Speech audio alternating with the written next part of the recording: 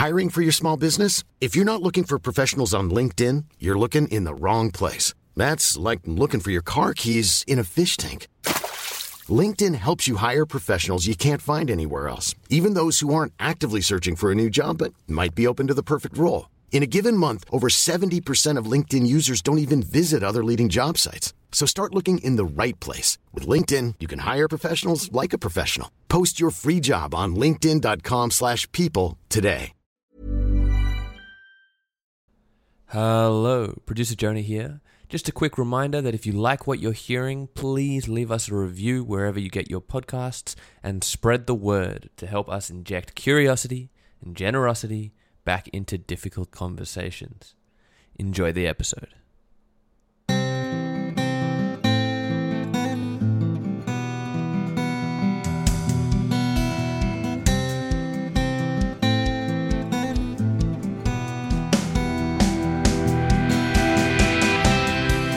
Welcome to Principle of Charity. I'm Lloyd Vogelman, and I'm here with my cousin and buddy, Emil Sherman. We're here to inject some generosity and curiosity back into our conversations. Principle of Charity tells us to seek the truth, not win the fight. To first put aside our own views and try to understand the other viewpoint before we instinctively reject it.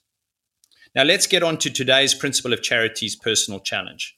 And I want to begin our Principle of Charity personal challenge with a quote from Albert Einstein today. This is what he says. He says, "To act intelligently in human affairs is only possible if an attempt is made to understand the thoughts, motives, and apprehension of one's opponents so fully that one can see the world through their eyes." And in this vein, and with a mindfulness as a backdrop, when you are next in the midst of an argument, consider these four things. Number one, see if you can be mindful of when the feeling of annoyance with the other arises.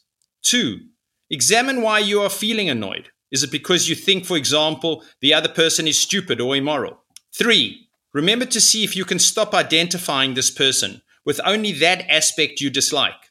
For example, that they are immoral. And 4, try and view them as a whole, as a human being who has feelings just like you do, and that not everyone feels the way you do towards them. This will help reduce that fixed negative label you ascribe to them.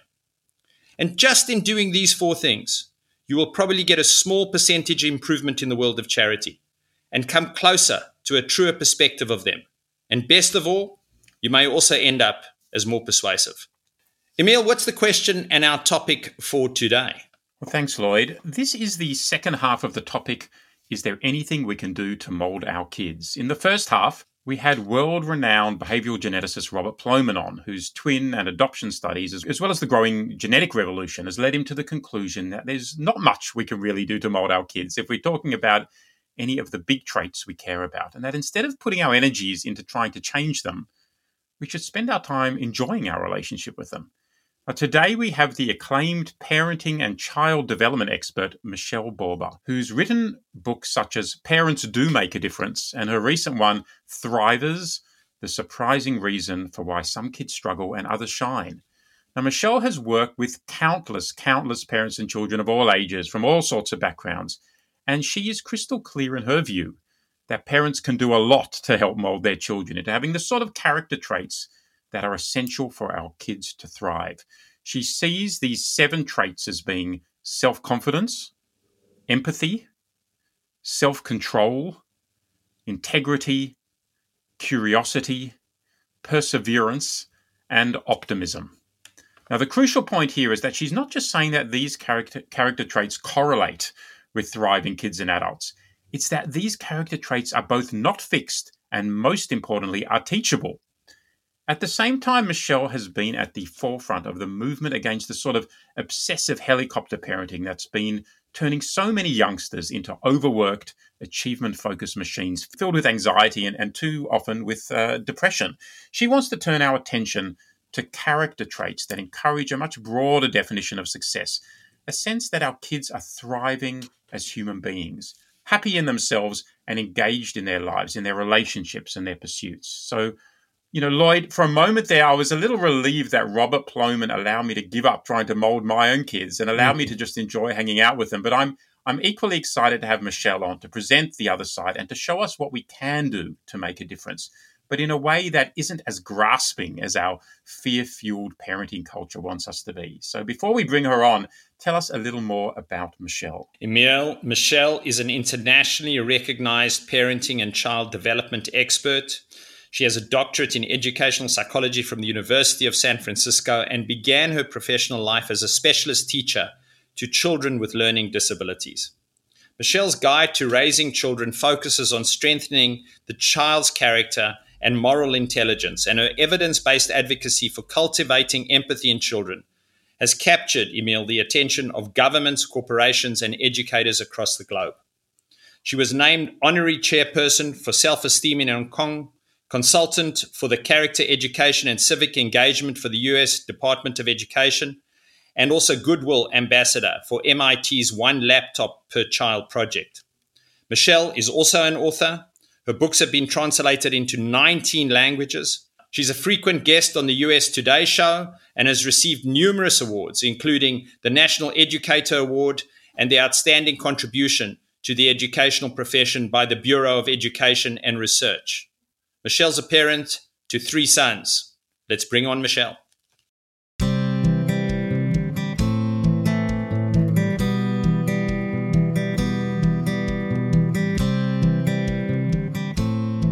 Well, we're so excited to have you on the podcast, Michelle. And to take a cue from your great book, Thrivers, we're practicing the curiosity character virtue here on the podcast, asking our guests to sort of step into a more reflective space. So, Michelle, in the last episode we had of the podcast, we had the behavioral geneticist Robert Plomin on, whose book, Blueprint, How DNA Makes Us Who We Are, sort of blew my mind. And it says in a nutshell that DNA influences pretty much all the characteristics that make us who we are, not just our height or medical conditions, but our IQ, and particularly for this conversation, our big personality traits.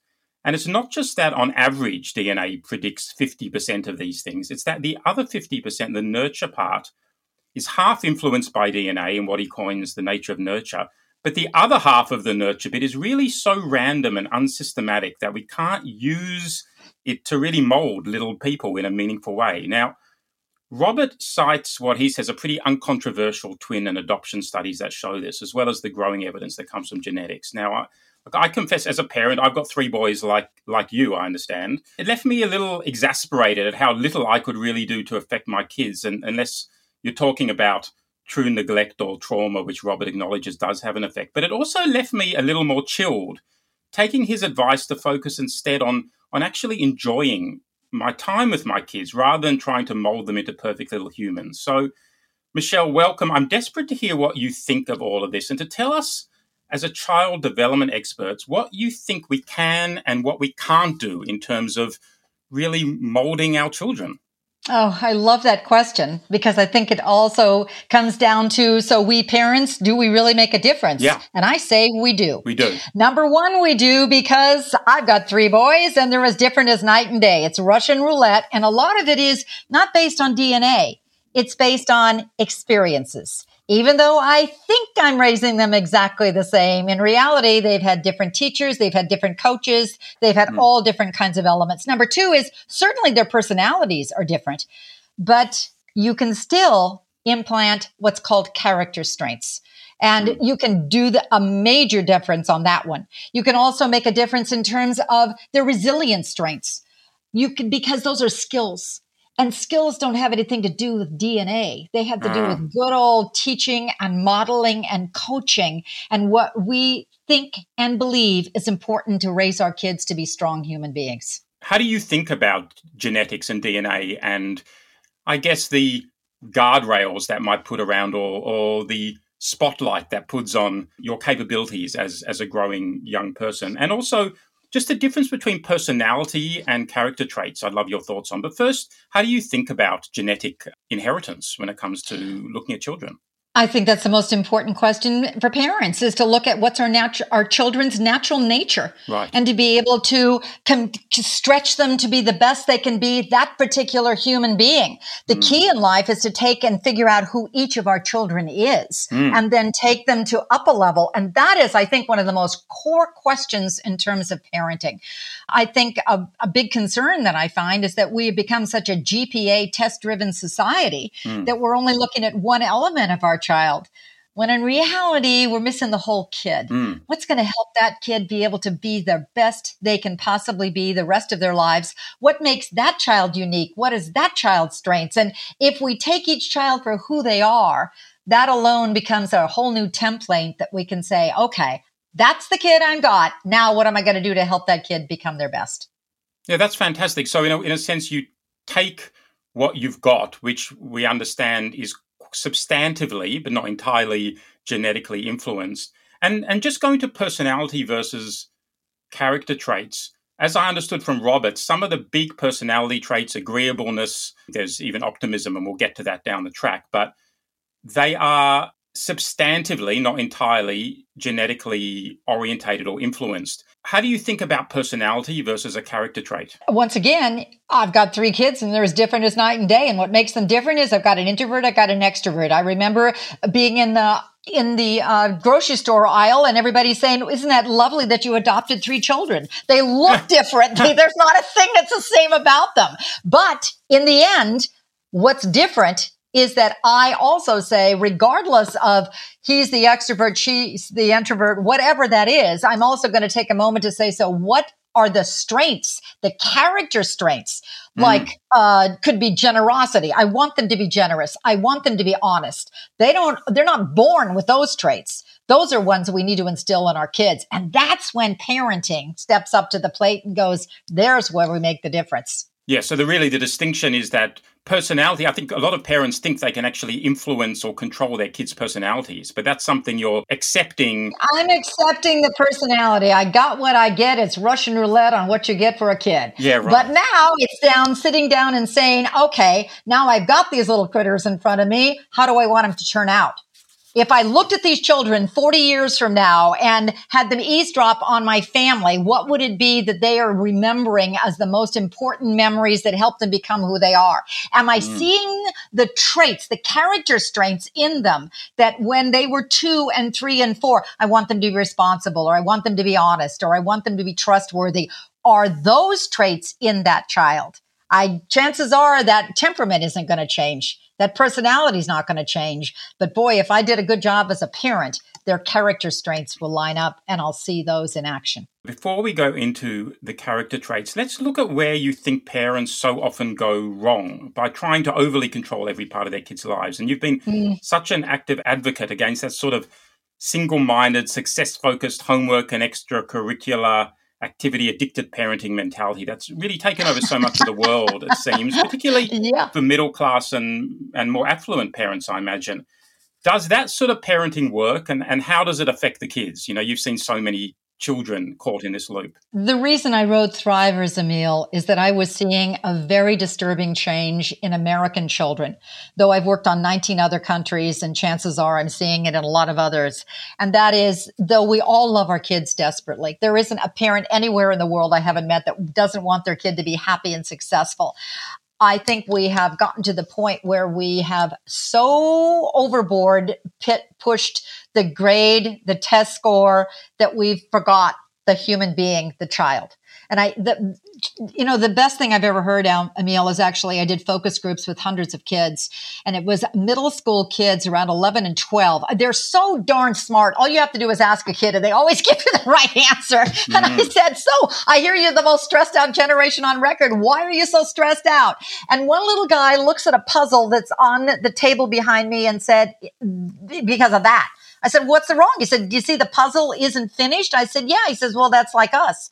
I said, well, what are you missing? He goes, all the stuff on how to be good humans, how to get along with others, how to solve problems. That's the stuff we need, and that's the stuff we're not getting. It's all about, did you get the good score? How many did you get right? And that, I think, is the first real mistake.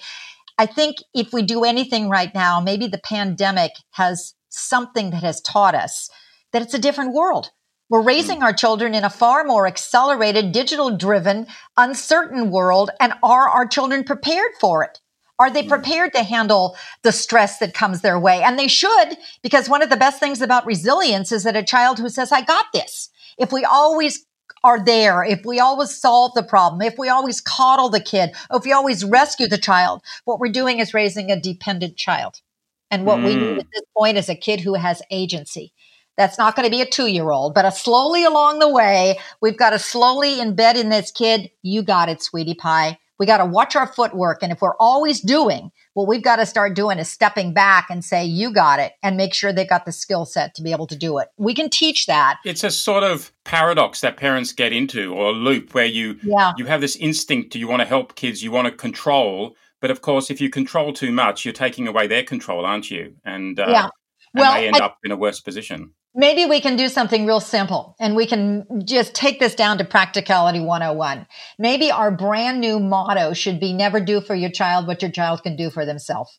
And the moment you see that you are hindering or rescuing, and that child is capable of making the bed or using the microwave or doing his homework by himself, start stepping back. Because that's the first way you boost his agency, is start checking your own footwork.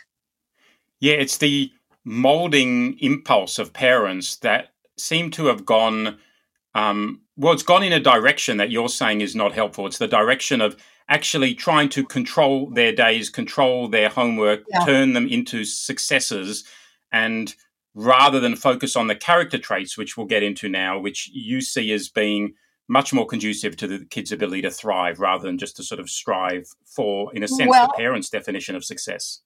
Emil, here's another thing that's really interesting that maybe can make us all sit up. In our obsession to raise a successful child, we put so much emphasis into that, obviously because we love our children desperately and dearly. Yeah. We want them to get into college. We want them to get all those accolades. The number one time they're most likely to drop out of school is into freshman year, first semester of college. When your control is waned a bit. Finally got them there. We think we've hit the silver lining, and then they come back. And they keep on coming back. I dealt with 2,500 Ivy League counselors, and they said one of the things that's happening is they are smart. Their GPAs are in the ozone. Actually, their IQs are going up as well over the last few years. But the other thing that's happening, though, is that we haven't prepared them for a life without us. We haven't prepared them for the first B+. We haven't prepared them to be able to handle how do you get along with another human being. And as a result, we've robbed them of resilience. Well, let's go into these character traits you identify, which are self-confidence, empathy, self-control, integrity, curiosity, perseverance, and optimism. They're extraordinary ways of thinking about what's important to be a human being and what you need to be a happy and flourishing person. But what I love in your book, which I got to say is very different from some of the other, even the great Carol Dweck mindset and resilience books, is that you give a lot of great examples about how to teach these characteristics rather than just identifying them as being correlative. And it is a bit of a bugbear of mine in some of the other books where people have come up with these great theories about what correlates to success, but what do we do about it? And can we do anything about it? But before going to can we, let's just look at curiosity, if we could, for a moment, because that's, in a sense, the guiding principle of this podcast. How would we help a child become curious in ways that stick, Michelle? Well, the first thing is, Carol Dweck would say, you develop a mindset in him that says you are a curious little human being and keep open to possibilities. What we know, Emil, is that our children have that curious flair. Oh my gosh, they drive us crazy with their why questions when they're 3, 4, and 5. And the first thing we've got to do is keep the why questions coming. But we also stretch them a little bit. After the why, we can flip that a little bit of what do you think? How will you find out? What we also discover about curiosity, NASA has probably been doing the most dismal studies. They've been tracking our kids for just decades and discovered that around the age of 5 is when they're the most curious, and then it nosedives. So by the time they become adult, it's just not there. We've also programmed them so everything has to have a set answer. Maybe it's nothing more than brainstorming every night, or what do you think, sweetie pie? Or here's a bunch of straws. How many different ways can you make them into different forms or designs? One of the most interesting things, I was doing school visits to find where are some places that seem to be doing this really well. And I remember Campbell Hall, just as outside of Los Angeles. And I asked a group of middle school kids, what's the best part of the day? After school. So he said, well, what's so great after school? He said, it's Thinker Lab. I said, what's Thinker Lab? He says, you just go and you can think and you can make stuff. And they put all these things like typewriters and phones and computers, and you take them apart and you put them back together again. And it's just so fun working and collaborating with each other. As they said that, I recall reading the bio of Stephen Jobs. And that's exactly what his father did in his garage. One of the most interesting places I've ever visited in the world is MIT Media Lab out of Cambridge. Absolutely brilliant geniuses.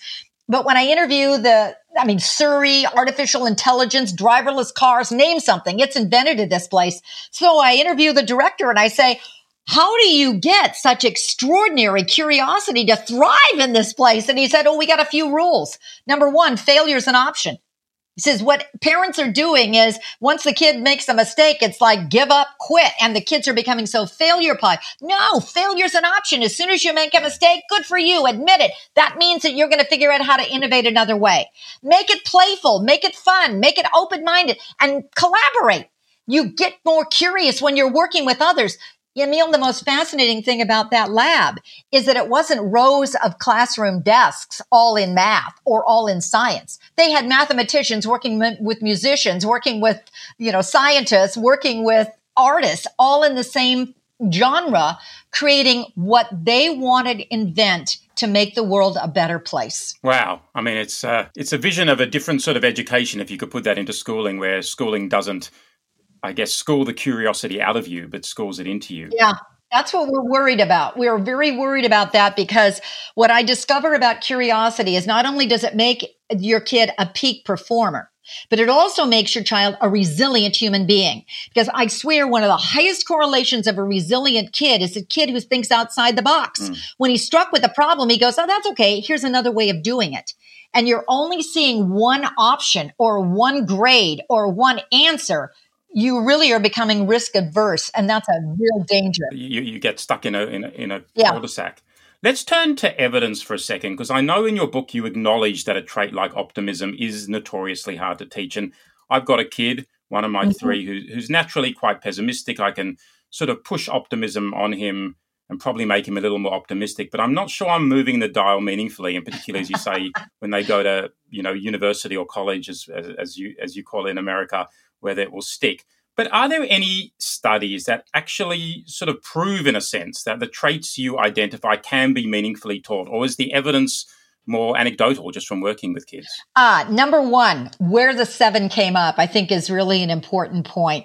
Sure. Once I realized mental health was plummeting around the world in kids, I began to look at the research. And it isn't in any of our parenting books, unfortunately. Amy Werner, who studied the most amazing groups of kids for 40 years, studying the same group of kids who were facing adversity and watching them as they grew up. How do they handle adversity? And she discovered, lo and behold, a third of them do. It has nothing to do with DNA. It was ordinary things that they'd learned along the way to keep the stress down and their resilience up. Then there's Ann Matston, who did the same thing with looking at kids in poverty zones and homelessness and war zones. Norm Gormese looked at parents, mothers who were schizophrenic. How did their kids turn out? Michael Rudder looked at poverty-driven places. What I was looking at is these longitudinal studies. And then I got myself a set of Post-it notes and I'd look at, okay, what are the most highly correlated strengths that keep coming up over and over again in that study, and that has skill sets in them that are teachable.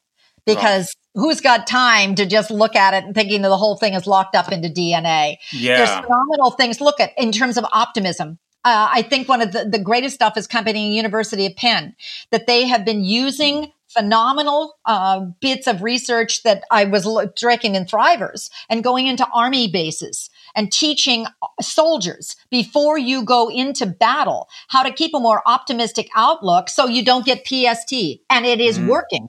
And it's working. Navy SEALs were extraordinary to me. Emil, I've worked on 18 Army bases. And what they told me is some of the stuff we're doing is retraining our brains. And actually, why aren't you teaching this stuff to kids? Because it's keeping us more resilient, but it's also keeping us cognitively intact. Okay, what are you doing? I asked. The first thing is we figure out what our stress signs are. We spend a lot of time recognizing what they are and passing them on to each other. We could do that at home real simply. Take a month and just notice that each kid's a little different before they have the meltdown.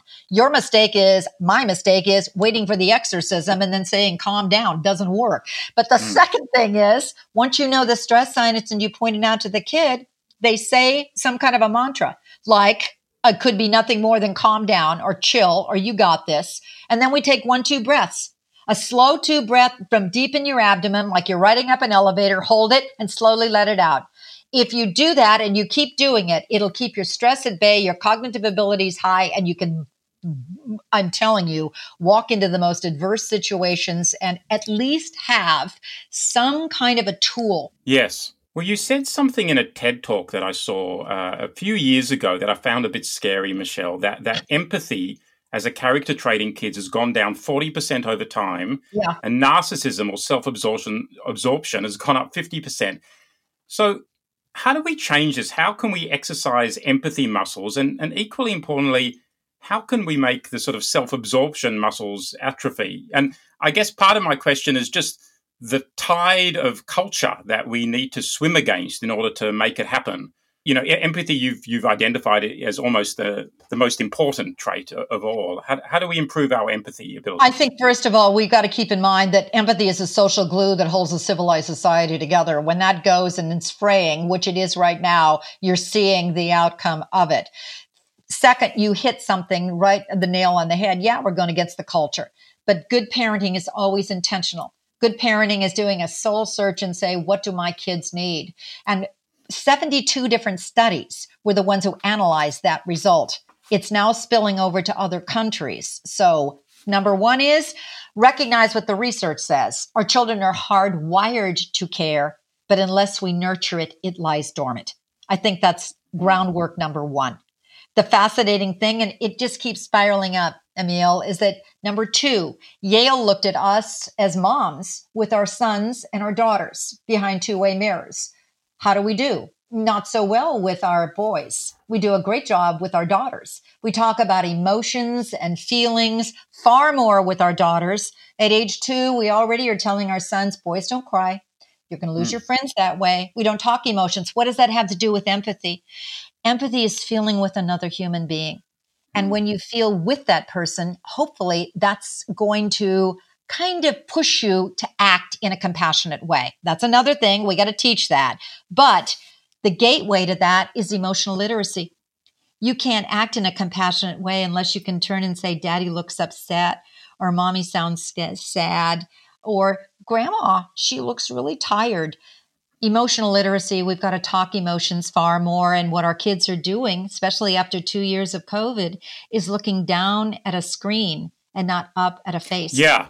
I want to look at the sort of screen culture, because in that same talk, you were concerned that the online environment wasn't that suitable to develop the sort of empathy muscles we need to develop. And kids need to get out there, meet others face to face, and that's where we learn how to be in community. I'm wondering if you still think that's true, or whether there's an argument that in the online world, whether it's playing video games whilst chatting to friends or just getting together in person, but all huddled around phones and swapping social media messages, which we see so many kids do. But are they just new but equally legitimate forms of social interaction, which can be used to develop traits like empathy in the same way as if you were chatting in real life and playing basketball with friends? Here's the thing. How much empathy does a child already have when he's playing a game or texting? Because if his sole measure of connecting with another person is through texting, then he's going to be robbed of the possibility of face-to-face communication, face-to-face connection, and reading the emotions of someone else. That's right. The hard part. You can still make up for that. And I see many teachers are doing fabulous jobs with cooperative learning, with paired sharing, turn to your partner, and even in home. I think one of the coolest rules that you can start age 2 to make sure that this digital generation who's looking down starts looking up. One rule, always look at the color of the talker's eyes. If you do, you look up at the person when you're talking.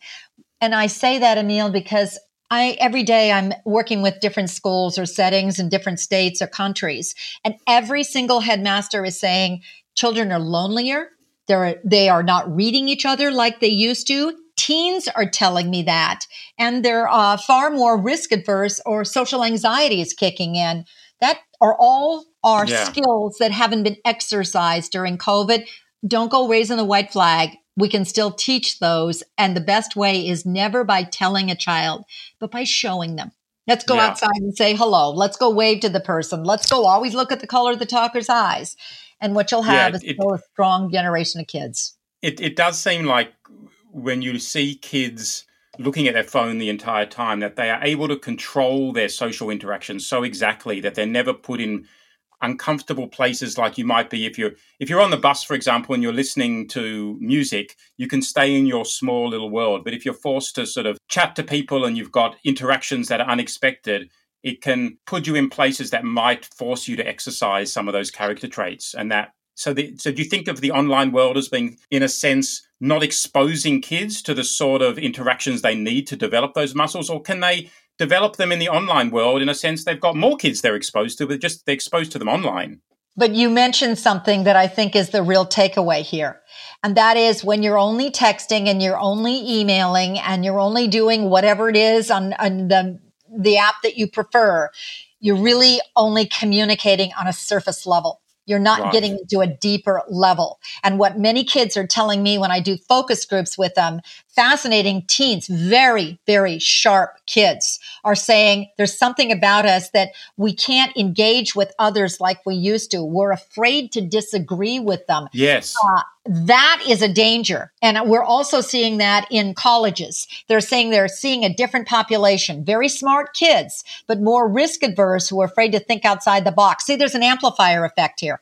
If you put two traits together, I don't care which traits they are, any two, but if you put empathy and curiosity together, you got a change maker. That's a kid who's going to think outside the box and now think about others. Those two blend together. But in order to do that, you've really got to step into the other person's shoes. Emil, we're more likely to empathize with those like us. Our race, our culture, our age, our income. We want to expose kids and get them out of their comfort zone. So they're feeling with all different kinds of, who is that guy? What does he stand for? And I always tell kids, hey, you don't have to agree, but try to understand where he's coming from. I think that's what we're failing to do these days. Right at the heart of what we try to do on the podcast. So that's sort of music to our ears. But it seems to me, and I was just thinking about stepping back at the history of education and parenting approaches, that there seem to be like two philosophies. Tell me if this rings true or not. One sees kids as essentially naturally who they are, and that our job is to create a safe, nurturing, supportive environment for them to grow fully into themselves. The other model says, putting aside some of these genetic differences that we can't do much about, kids are more like blank slates with instincts that can be unruly, even lazy. And so it's our job to socialize them into becoming successful, productive, happy members of society. And in my limited reading of education parenting books, I often feel that it's the emotional inclination to one of these poles that governs the advice, whether it's, Rousseau's treatise Emile, or your books today, even through that very Confucianist type approach in the East, which does focus much more on the molding extreme, that kids need to be molded and socialized. There's always an assumption of what kids are and will become if left unchecked. How do you think the fashions have changed in the last few decades, and how does it differ across cultures? I love that question because I get the really fun thing being going in and out of schools all over the world. And it is absolutely mind-boggling on how different they are from, the most innovative school I've ever seen any place in the world is called the Green School in Bali. The entire thing is made out of bamboo. There is no technology anywhere. You take your shoes off when you walk in. There's only a blackboard. Kids are sitting on the floor, but man, are they over the top in terms of strong thinkers. They're very smart kids, but it's a school that set it up and say, hey, how do we reimagine? I think this is the piece on this, Emil. How do we reimagine what our kids need coming up 5 years from now, 10 years from now? And I'm seeing so many different new trends of, hey, we got to mix this up. For instance, in many schools in the United States, I'm seeing finally the whole child coming in. It used to be the A's and here and a more rigid approach. And now all of a sudden, hey, let's really help the whole child emerge, because that's how we're going to help the child be the best they can be. When you're approaching some of the East Asian cultures, the cultures influenced by Confucianism, where, as I understand it, there's a sense that people are socialized and molded into society, and that the job of parents is not just to let a kid, emerge naturally into who they are. How do you deal with that sort of culture difference? And or am I, misunderstanding Confucianism there? Absolutely fascinating, Emil, because I just did a podcast not a podcast. It was an hour and a half Zoom with teachers in Shanghai. Right. And they were trying to figure out, how do we take thrivers and help our kids develop these skills and traits, because these are the ones they need in Shanghai. Singapore asked me the same question. I've gotten questions from, name a country. They've called it Colombia, phenomenally fascinating, because they're all beginning to see these are ones that are critical for today's kids. And wherever you are, and they're kind of been undermined in terms of everybody's been hitting the academic achievement. But now what we realize is that our kids are stressed. It is a different world when they're growing up, and they're going to need these traits not only to survive, but to thrive. So it's moving away from a bit of that tiger mother approach there in some of those. Well, we learned that one didn't work. Yeah. The research said, In fact, you'll see a footnote in Thrivers saying, don't try it, because the research now says you can keep pushing and pushing and pushing. The best study I've ever seen on that one actually was done by Benjamin Bloom. Which kids become the most successful? We're looking at Olympians. We're looking at neurosurgeons, the best top mathematicians. I mean, they really studied hundreds and hundreds, and they discovered it was early parenting did make a difference. Now, what did the early parent do? Not push him like Tiger Mom. They identified the strength of the child and then made the first lessons be fun. When we're going to piano, it's going to be fun. It's not going to be you're going to sit there and just keep going over and over and over and over. No. And you're also going to have fun to be able to play with your friends. What happened is, by the time the kid was 13, he was pulling the parent to the lessons because he was so ingrained in it and loved it, which comes down to the other thing that's sad. And that University of Chicago did another study that said the average American child, not in Australia, the average American child gives up their talent around the age of 13. And the reason is they don't have time for it. Yeah. So maybe one thing as a parent is look at your kid's schedule. Figure out what their natural strengths and talents are. So for a while, as I understand it, being an extrovert was seen to be the thing to be, particularly if you want to be a leader. But now studies have shown that introverts can be just as good, if not better leaders. Do you think there's value in some of the counter character traits to the ones you outline? I'm thinking just randomly, does pessimism allow you to see problems before others see them and face them head on? And I was thinking about whether sensitivity rather than self-confidence could be helpful at times, just thinking about the artistic souls whose extreme sensitivity, even self-doubt, has propelled some of the greatest literary artistic works. And dare I say, there's real value sometimes in giving up versus persevering. Oh, it's knowing when to quit. Yes, grit can put you into a hole in a ditch pretty soon. I think the first thing is on pessimism is don't call it pessimism, but maybe it's a reality check. Yeah. Because the last thing you want to do is raise your kid to be Pollyanna. You want your child to know this has been 2 years of a tough year, but you can forge ahead. What are you going to do to help you become your best? Or how are you going to control it so you still are able to move forward? The fascinating thing on that one is that many kids have discovered during COVID, it was looking to good news instead of the doom, turning off the TV sets. Prayer for some kids, spirituality seemed to help others. A mantra, I got this, seemed to be extremely helpful. I'm almost suggesting the opposite, that when is pessimism actually something that might help a child thrive? When is sensitivity, or I guess some of the shadow traits, things that might actually, might not help them to be as happy, but sometimes not being confident can let you see things or do things. Or I guess I'm asking you a question, whether sensitivity or pessimism might actually at times help a child to do better than they might not if they were, optimistic and self-confident and an extrovert. Well, once again, they do have to have a reality base that this is in my realm or it's not in my realm. I think one of the most powerful studies I've ever seen on that one was Admiral Stockdale, who was our longest Vietnam prisoner during in Hanoi Hilton. And he said what helped him was a reality of not being too optimistic. Sure. He said those who didn't make it actually thought they were going to be out during Christmas. They didn't survive. He said, what happened to me is that I kept the reality that I'm going to do the best I can. We're going to figure out how to take it step by step. And that's what helped. It's pessimism, Emil, is when it becomes permanent, pervasive, and permanent. That's when it's damaging. Everybody's going to have a bad day. You're going to have a bad day. I'm going to have a bad day. But when that's our whole line of thinking, it'll rob every part of your character strength and you become helpless and hopeless.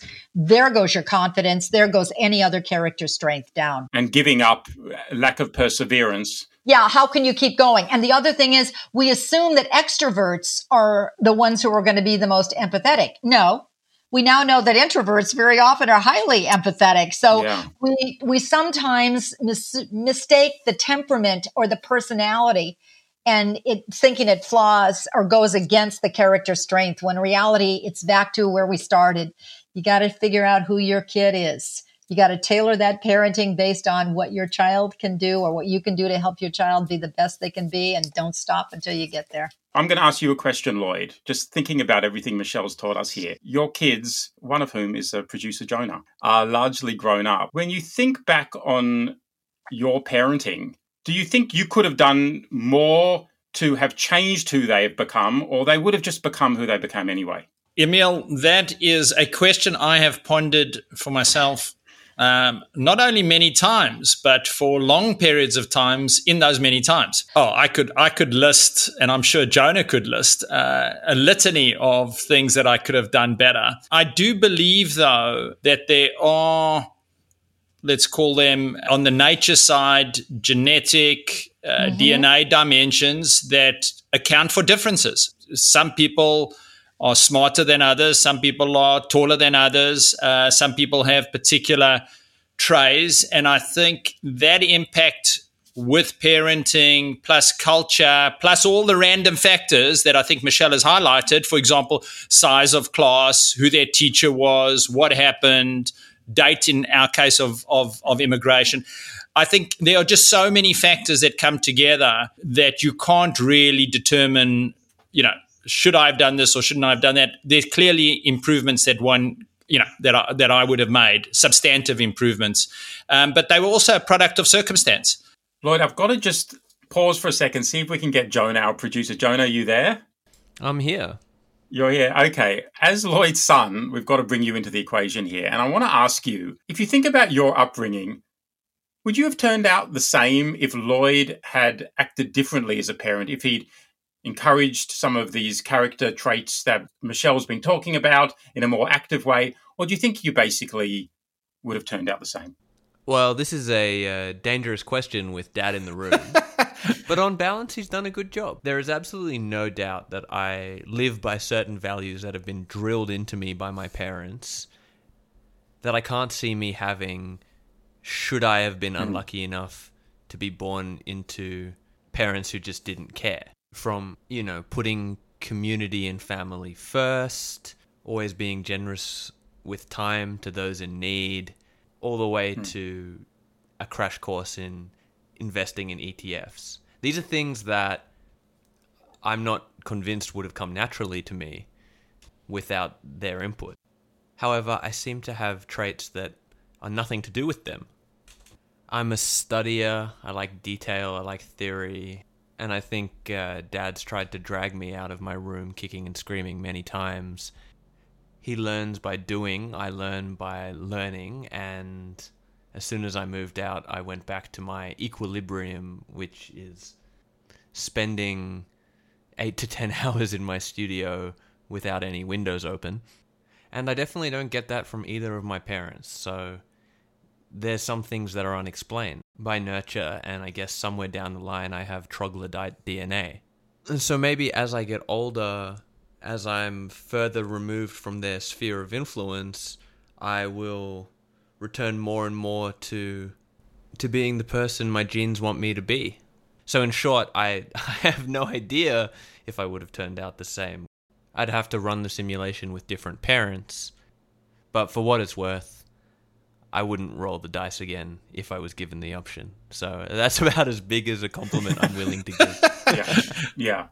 Well, probably Michelle's the expert here. She's the one who's done most of the A/B testing. And I really do want to get to that point, Emil, with Michelle, because I think one of the things, Michelle, going to you now and taking Emil's question, is Robert Ploughman, that Emil referred to in some of his conversation with you in his book Blueprint. He mentioned an interesting thing when he wrote Blueprint, which has been widely acclaimed in the scientific community.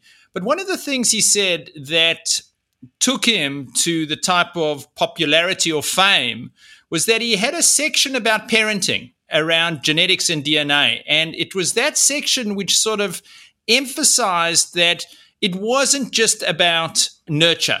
There was a lot about genetics. And for a lot of parents, and in fact teachers, it let them off the hook. It reduced their sense of, I've done something wrong. It reduced their sense of shame. And, shame comes from a perception that other people are judging me. And I wanted to ask you, before we get into the principle of charity question, which I am going to ask you in a moment, which is what's the strongest view, the alternative view. What do you think about that issue? That in one sense, if kids don't thrive and they're not doing well, the parents feel a sense of both shame or guilt. And how does it affect the parents' mental health? Lloyd, I think the thing that as soon as you are given that baby, you're going to have guilt or shame no matter what as parents. That's because that's just who we are. We try desperately to be the best we can do. And no matter what it is, we're always going to feel like we did something wrong. And one reason is parenting has become so darn competitive. We always have to look at what she's doing, what he's doing. And maybe the key is that we know something. Yes, nurture is some of it. And yes, nature is some of it. So we know that we have power here in terms of the nature here. Well, we got to figure out who that kid is and take him where he is. There's also three things that we got to keep in mind. One part of whether our child's going to be able to bounce back despite the adversity is whether or not he has protective buffers along the way or the skill sets that we're talking about in terms of resilience. Can he brainstorm? Does he have something to self-soothe? Does he have an optimistic kind of an outlook? There's all different kinds of skills. Thrivers will give you 21 that are key. But the other thing we know is that people in his lives are critical. If it's not the parent, it could be that one teacher that maximized his change in his life, or that coach, or the bus driver, the custodian. The final thing that's fascinating is places. It's the experience. It could be that school and then how much he changes when he goes to that school. Culture and environment can play a big role, as to do neighborhoods, as to does the home environment. So we got to keep all that in mind when we're playing all of this piece called Parenting 101. And we got to do the best we can do. This conversation will continue next week when Lloyd asks Michelle the uncomfortable, edgy questions on the On the Couch feature. And if you like what you heard today, please leave a review. It really helps get our podcasts higher on the podcast algorithms, get us discovered, and spread the word. See you next week.